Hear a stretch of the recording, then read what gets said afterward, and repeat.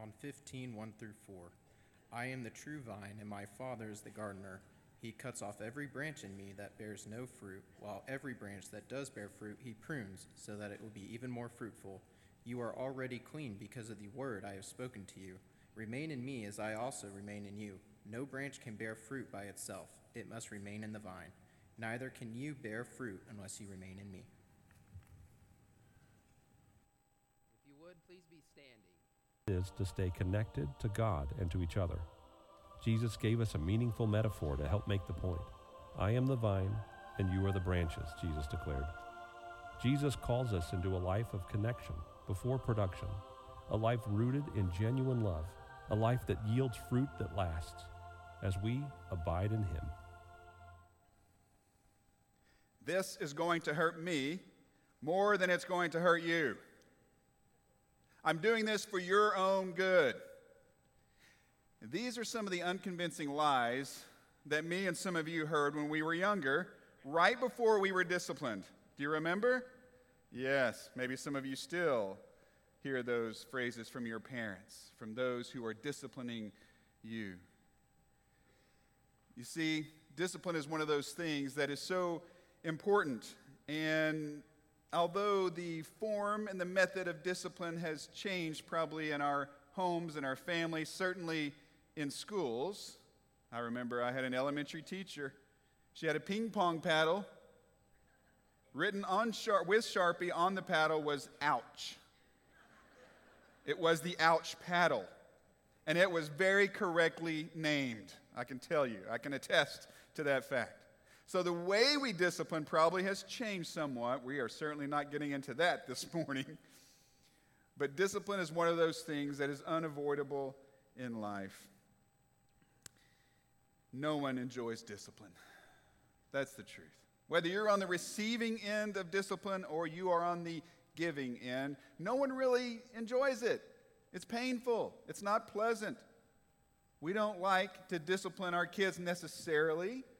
Not all the time, and certainly if you're receiving that discipline, it is not enjoyable. We don't even like self-discipline, do we? Self-discipline means I have to make tough choices, I have to make sacrifices, I have to avoid excess. We don't like discipline, we don't like self-discipline. And yet, most of us, if we have matured enough to have a little bit of wisdom, we can look back on those times when we were either administering discipline or probably when we were the recipients of discipline, and we can say, you know, it really was for my own good. It really was helpful. It really was productive. I understand why my parents or why my teachers or why someone else disciplined me. We understand it. We may not like it, but we understand it. Did you know that's straight from the Bible? The Bible conveys that very truth. Hebrews chapter 12, verse 11, the writer of Hebrews, inspired by the Spirit of God, says this, no discipline seems pleasant at the time, amen, but painful. Later on, however, it produces a harvest of righteousness and peace for those who have been trained by it. Now here the writer of Hebrews is not just referring to discipline in general. He's not referring necessarily to what parents do with their children. He is talking about what? He is talking about the Lord's discipline. He's talking about the discipline of God. Now that's something we don't talk about very much, do we? That's kind of one of those topics we avoid. We know it's somewhere in Scripture, but boy, I don't know how that plays out in my life. I don't know what that looks like. I have this nice, neat, tidy little box for God, and I really can't fit that in there. You know, I can fit the love of God in there. Yeah, that fits just fine, thank you. I can fit the mercy of God in there, the power of God in there, the sovereignty of God in there, and even sometimes the justice of God. But discipline of God? No, I don't think that fits in there. I don't have a place for that. This morning, just for a few minutes, I want to ask you to find a place. I want to ask you to wrestle with the idea of God's discipline, and not just in a conceptual form that, okay, God disciplines people. I want you to think about how God is disciplining you. Maybe using the circumstances of your life right now, maybe this season of your life, maybe as you look back on the past or a recent season, or maybe as you anticipate the future, maybe challenges that are going to come your way, maybe good things, maybe decisions, I want you to see it through the lens of, could God be using this to discipline me? Whether or not those events and those circumstances are sourced by God's sovereignty or just used by His wisdom, I want you to think about the idea that God may be training you, disciplining you. And if so, why would He be doing that? What is His desired result? What is He up to?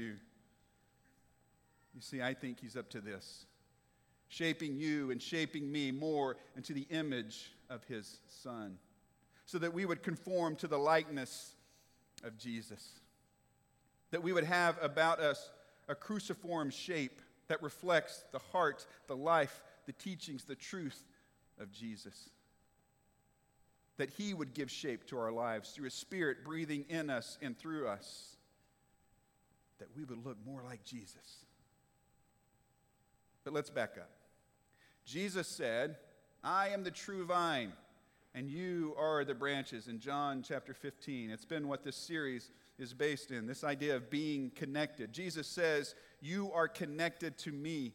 As the true vine, there are so many imitation vines out there. As the true vine, Jesus breathes life through us, in us, to produce fruit in our lives, fruit that lasts. And through that connection with Jesus, we are also connected to each other as the branches, and that is so important, this idea of community. We rely on it. We need it so much. And as Jesus works in us and through us to bear fruit, we remain connected to Him. And that is His one simple appeal. Throughout that whole passage, remain in me. Abide in me. Make yourself at home with me. Stay connected to me, Jesus says. And as Jesus leans into this vineyard metaphor, He tells us the role of God. Where is God in this picture? Well, we don't have to guess. We don't have to speculate. Jesus tells us. John 15, back in verse 1. "I am the true vine, and my Father is the gardener.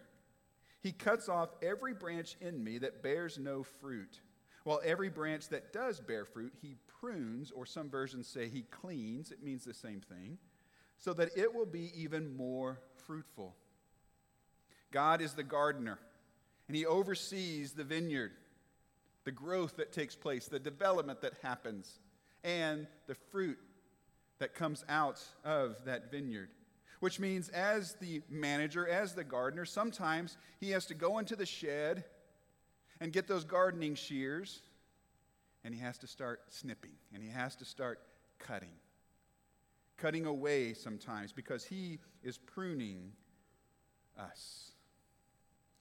My wife, Carrie Ann, has a reminder on her phone that will probably go off in the next week or two, and it is to prune the rose bushes in our backyard.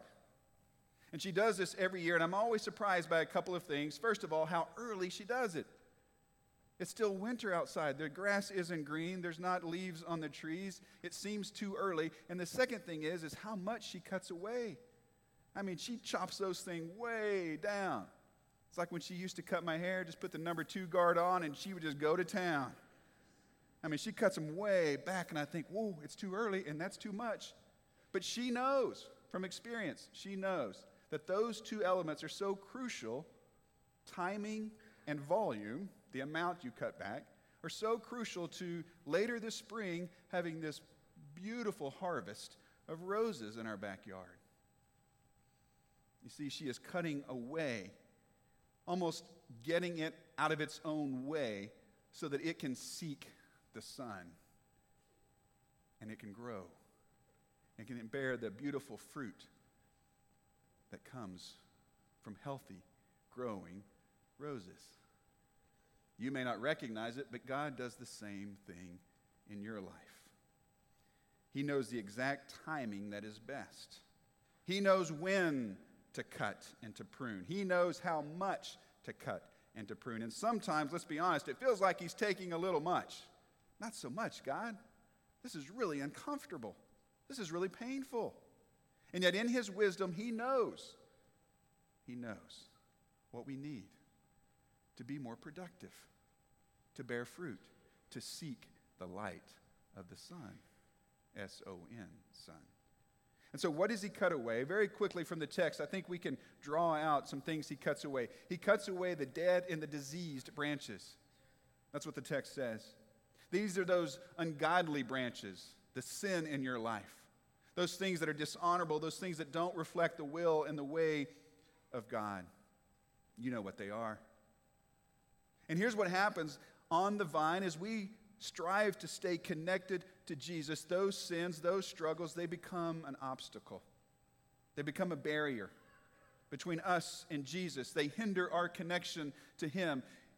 And not only our connection to him, but his connection to us. And so the life that he wants to breathe in us and through us, that bears that fruit, is obstructed because we have sin in our lives. Because we give in to chronic sin, to selfishness, to the lust of the eyes, the lust of the flesh, the pride of life. Paul wrote in Colossians chapter 3, verse 5, put to death. Put to death, therefore, whatever belongs to your earthly nature, sexual immorality, impurity, lust, evil desires, and greed, which is idolatry. He says, get rid of it. Make it accessible to God so that he can cut it away. He can prune it. He can get rid of it because it is impacting your connection to Christ. And ultimately, it is impacting your health and well-being, your spiritual health, the health of your soul. There's something else called sucker branches or water sprouts. These are these little sprouts that usually come up from the base or from the trunk or maybe from the root of the vine. And it's when the vine or the tree is trying to grow more branches, especially in times of distress. But these sucker sprouts, these water sprouts, they don't bear fruit. They just take all the nutrients. The first time I heard about water sprouts or sucker sprouts wasn't from a gardener. It was actually from a preacher. Kyle Adelman uses this image to help explain this text. And he says sometimes that's what God wants to cut away from your life. The sucker branches. Those things in your life that aren't necessarily sinful, and yet they rob you of those much needed nutrients. That spiritual energy, that spiritual food that you need to produce fruit that lasts. And you know what they are in your life. So many things that, again, not necessarily bad things, but they take so much of your energy and your time and your resources. And those things may be keeping you from being all that God created you to be. And maybe in your life right now, God wants to cut some of those away. He wants to trim some of those back. He wants to reset your priorities. Because those things are taking so many resources away from your spiritual growth and development and productivity. And then there's something else that the text says that God cuts away. These are the healthy branches. And this is difficult to hear. But sometimes God cuts away those healthy branches so that they can be even more productive. That's what he said. Those branches that bear fruit, he cuts them back, he prunes them so they can be what? Even more fruitful. And these things aren't sins in your life. In fact, they're in many ways just the opposite. They are good things. They are positive things. You would call them blessings. Now, we probably take them for granted too often. We don't thank God for them, and sometimes we even turn them inward towards self to elevate self instead of elevating God. But by and large, they're good things. And so my question, and your question probably is, why would God do that? Why would God prune good things from my life? Doesn't God want me to be happy? Doesn't God want me to be successful? Doesn't God want things to go well for my family and my life and my career? Doesn't God want these things? We ask these kinds of questions. Is God taking this away from me? Is God causing this to happen? And these are very difficult questions. And before we go too far down this path, we need to make one thing very, very clear. And that is this. Everything that happens in your life, every bad thing, every form of suffering, every hardship, every trial is not directly caused by God. I hope you realize that. There is evidence in the Scripture, there is evidence in this world that bears witness to a different source. You see, the truth is, sometimes bad things happen in our lives because we make bad choices. We make very poor choices. If I decide to go out and get in my vehicle and speed down the road, I could have an accident, I may get pulled over and get a ticket. And if something bad happens, am I going to say, God, why did you make me get a ticket? Why did you cause me to have this accident? The truth is, that was on me. I was making poor decisions. And sometimes our decisions over time culminate in consequences that are negative. And sometimes it's an acute decision in a moment of indifference or apathy or weakness. And there are consequences. We so often reap what we sow. And sometimes bad things happen in life, and sometimes bad things happen to us because other people are making bad decisions. Sometimes we are caught in the wake, either directly or indirectly, of other people's poor decisions, of their sinful behavior, of their choices. Which also reminds us that so many bad things happen in this life, in this world, simply because we live in a fallen world where things aren't yet as they should be, where evil resides and Satan is still allowed to have some level of influence, and where disease and death still infect humanity. We live post-fall, and sometimes that's why bad things happen. But you need to know that God doesn't just stand by. He doesn't just stand by in apathy or indifference. He is actively redeeming the world. Satan's influence will soon end. Evil will be eradicated for all of eternity. The shadow sides of life will be illuminated by the light of the Lamb of God. And death will be swallowed up in victory. And all will be made new. But in the meantime, know this: God is at work. And part of his work is to use whatever happens in your life and the circumstances of your life to, in some ways, draw you closer to Christ and Christ's likeness, to form you more into the image of his Son. So if that means using something negative or bad or adversity or hardship in your life as an opportunity to cut away sin, to remove darkness, to get rid of some of those life-threatening sucker branches that are dominating your life, stealing resources, or to reorient your life so that you can have a stronger connection to Jesus, or that you will be drawn into a place of confession or humility or faithfulness or thankfulness, then God will do that. In his wisdom, he knows how. And he will do that. It's very interesting if you look at this text. The word for cuts off or cuts away in the text, it can also be translated as lifts up, raises up. So maybe it's not so much that God is cutting away some of those good things in your life as he is lifting them up, drawing your attention to them, saying, hey, you need to address this in your life. Because it is not reflecting the heart of Christ. It is not advancing the kingdom of God. And maybe it's not inherently evil or bad or sinful, but it's something that you need to look at.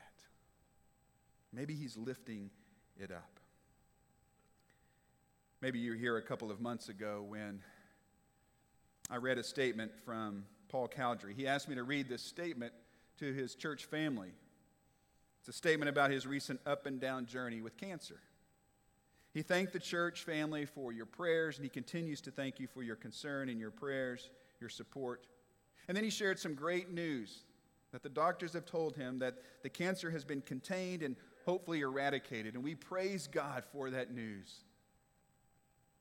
And then Paul said something that you don't normally hear in a statement like this. The first time I read it, before I read it to you, I thought, wow, that's a new one.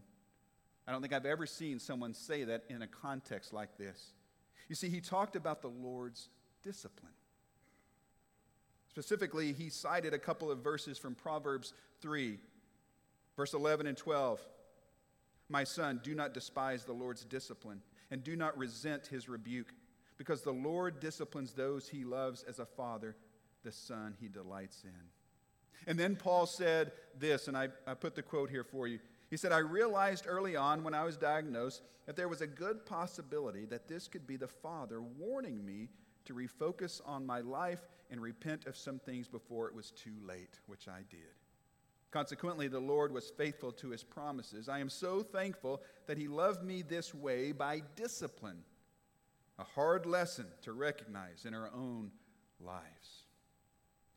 Now, I want to say right up front, this is Paul's story. This is his testimony. We've got to be very careful about taking someone's story and using it as a template to interpret all of our stories. But this is his story, and who am I to argue with it? Now, did God give Paul cancer? Did he mutate the cells in his body? I don't think so. Even in Job's story, and Job suffered greatly. Even in Job's story, God was not the source of his sickness and his suffering. Who was? Satan was. Did God allow it for a spiritual purpose? Yes. Could that be the case for Paul? Could that be the case for me and for you? Quite possibly. You see, by using hardship, God can give shape to your life. He can give depth to your faith. He can give power to your witness. And he can keep you connected to him, or possibly reconnect you to him. He could save your very soul. So let me ask you, what is God doing in your life? What is your story?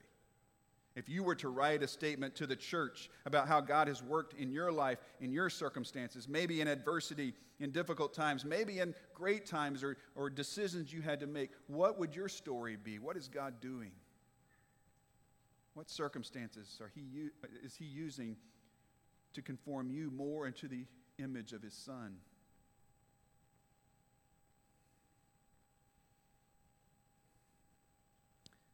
See, that's one of the things we need to know.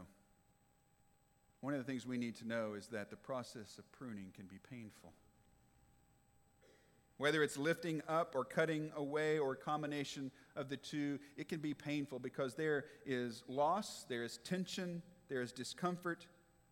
Pruning doesn't have to be punishment for it to be painful. Maybe there's a better word than discipline.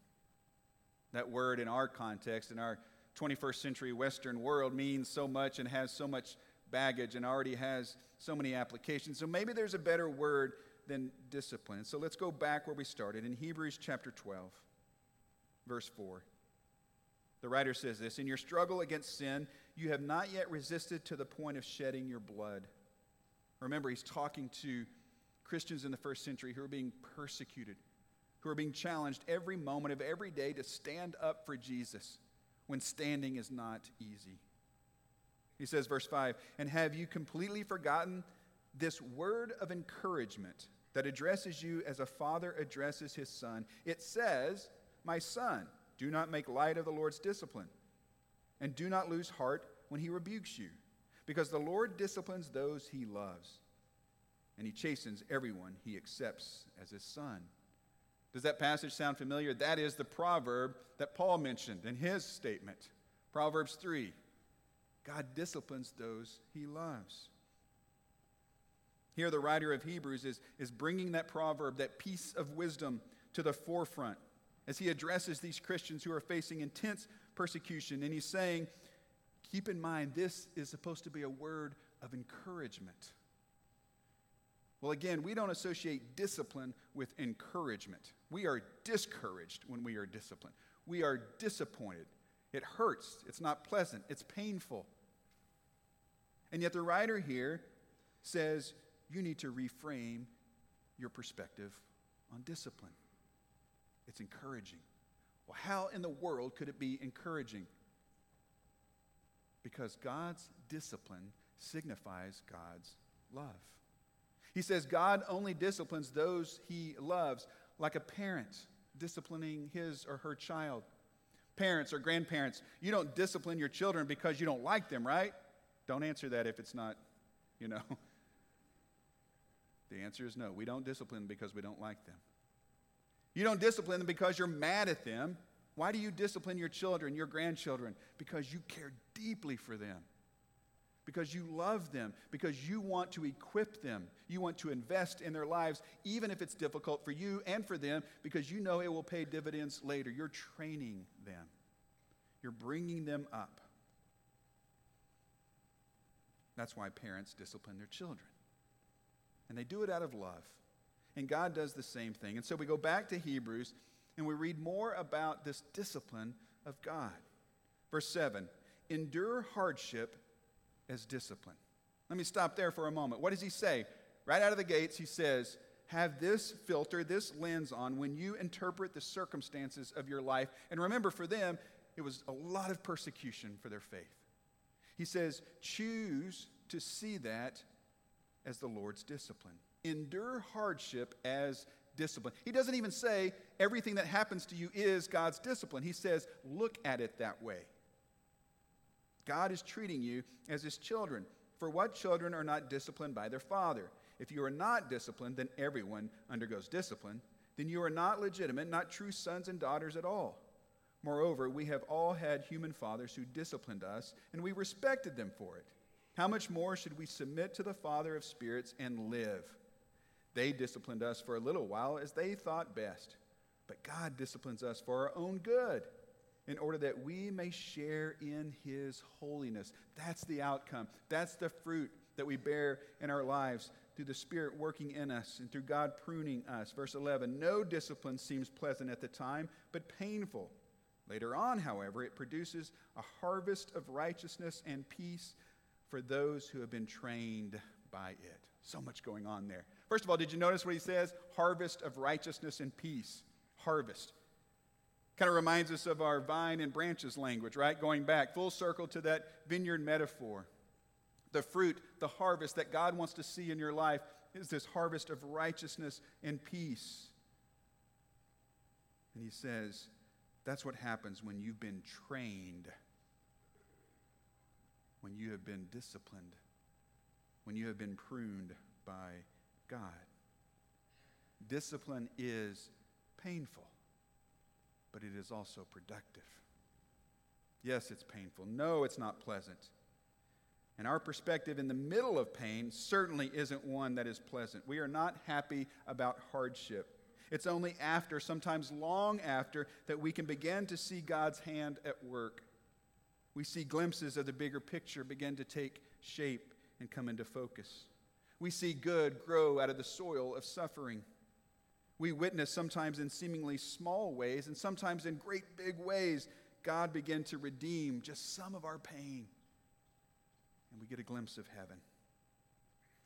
And we see the growth that happens in us as our faith grows, as it strengthens, as we begin to bear the fruit of the Spirit. And so as we take a closer look at this word discipline, maybe there is a better word, or at least another word, an alternative. That Greek word, paideia, really means upbringing of a child. That's its root, that's its nature. The upbringing of a child. In the Greek culture, it was used to refer to the education and the training of a child into an adult with the correct worldview, correct perspective and character. And so it was a targeted training. It was the upbringing of a child. It took time. One of those 2 steps forward, 3 steps back kind of thing. You were always going in a direction. That's what this word means. Yes, it's discipline, but it's so much more. It's God training us, elevating us, lifting us up with a target in mind, that we would bear fruit that lasts, that we would reflect the image of his Son. So how can God use the circumstances of your life to train you, to equip you for this life and the next life? We think about physical training. Again, for many of us, that's not pleasant, but we know there's a payoff. We know it's productive. The same can be said about spiritual training. So use whatever word you prefer: pruning, discipline, training. Scripture uses all of them at different times. They aren't necessarily pleasant. In fact, they can be painful, but they are also productive. So what does God want to prune in your life? That's the question. That's where we get to. What does God want to prune in your life? Is it sin he wants to cut away? You know what those sins are. Maybe no one else does. Is it time to fully release those to God and say, God, I'm right here for you. Cut those things away. Confess that sin. If you can't overcome that sin by yourself, which you probably can't, then it's time to give it to God. Oh, that sounds painful. Pruning is painful. But let God cut it away. Or maybe it's those sucker branches, those things in your life that aren't necessarily bad or sinful, but man, they are just taking so much of you, taking so much from you, demanding so much of you, limiting what you are producing spiritually. Or maybe it's some good things, some great things, some things that he wants to lift up, draw your attention to, or maybe possibly cut away to realign your priorities, to give you new perspective, to lean on God when you have nothing else on which to lean. You may be thinking, hey, you're talking about God cutting away things? I am barely hanging on as it is. If he starts whittling away anything, I'm done. I'm gone. And I understand that.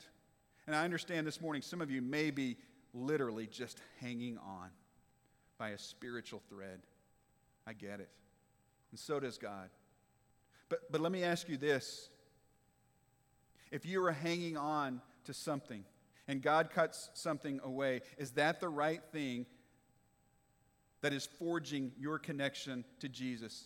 In other words, if the reason I'm connected to Jesus, the only reason I'm connected to Jesus and to God, is because I need his blessings, I want a good life, I want success, and if something happens and those things are taken away, then what am I left with? I have nothing.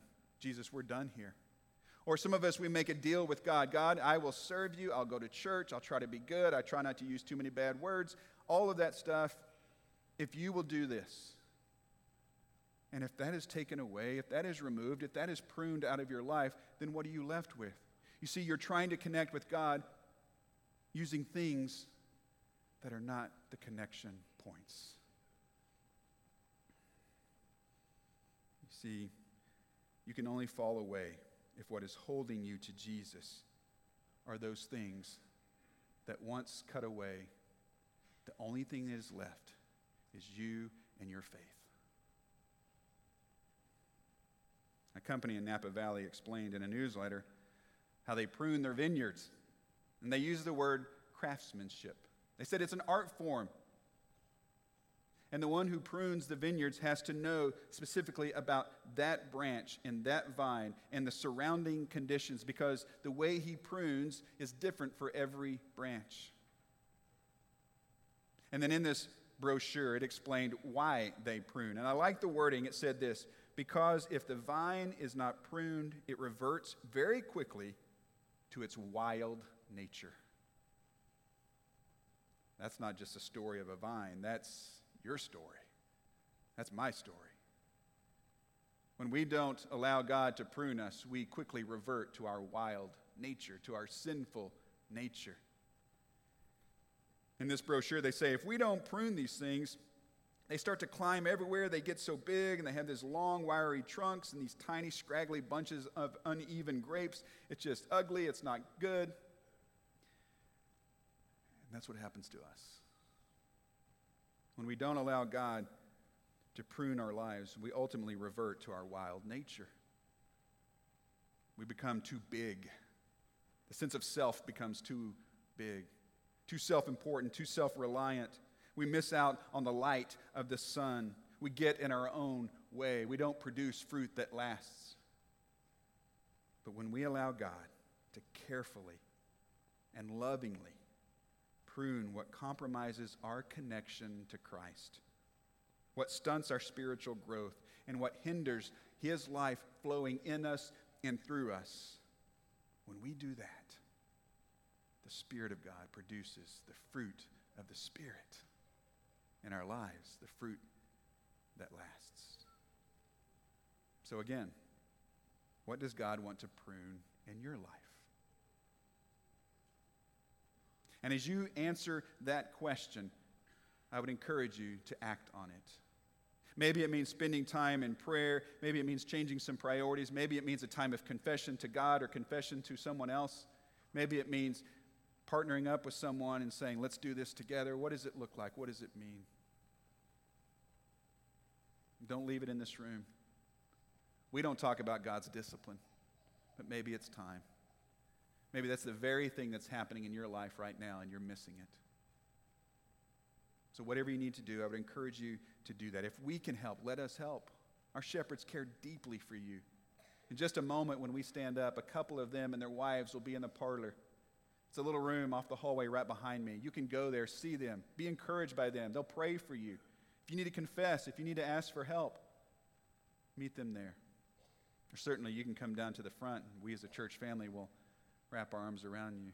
Maybe today you're ready to make that commitment. Maybe the word that God is putting on your heart and your mind, your life today is it's time. It's time.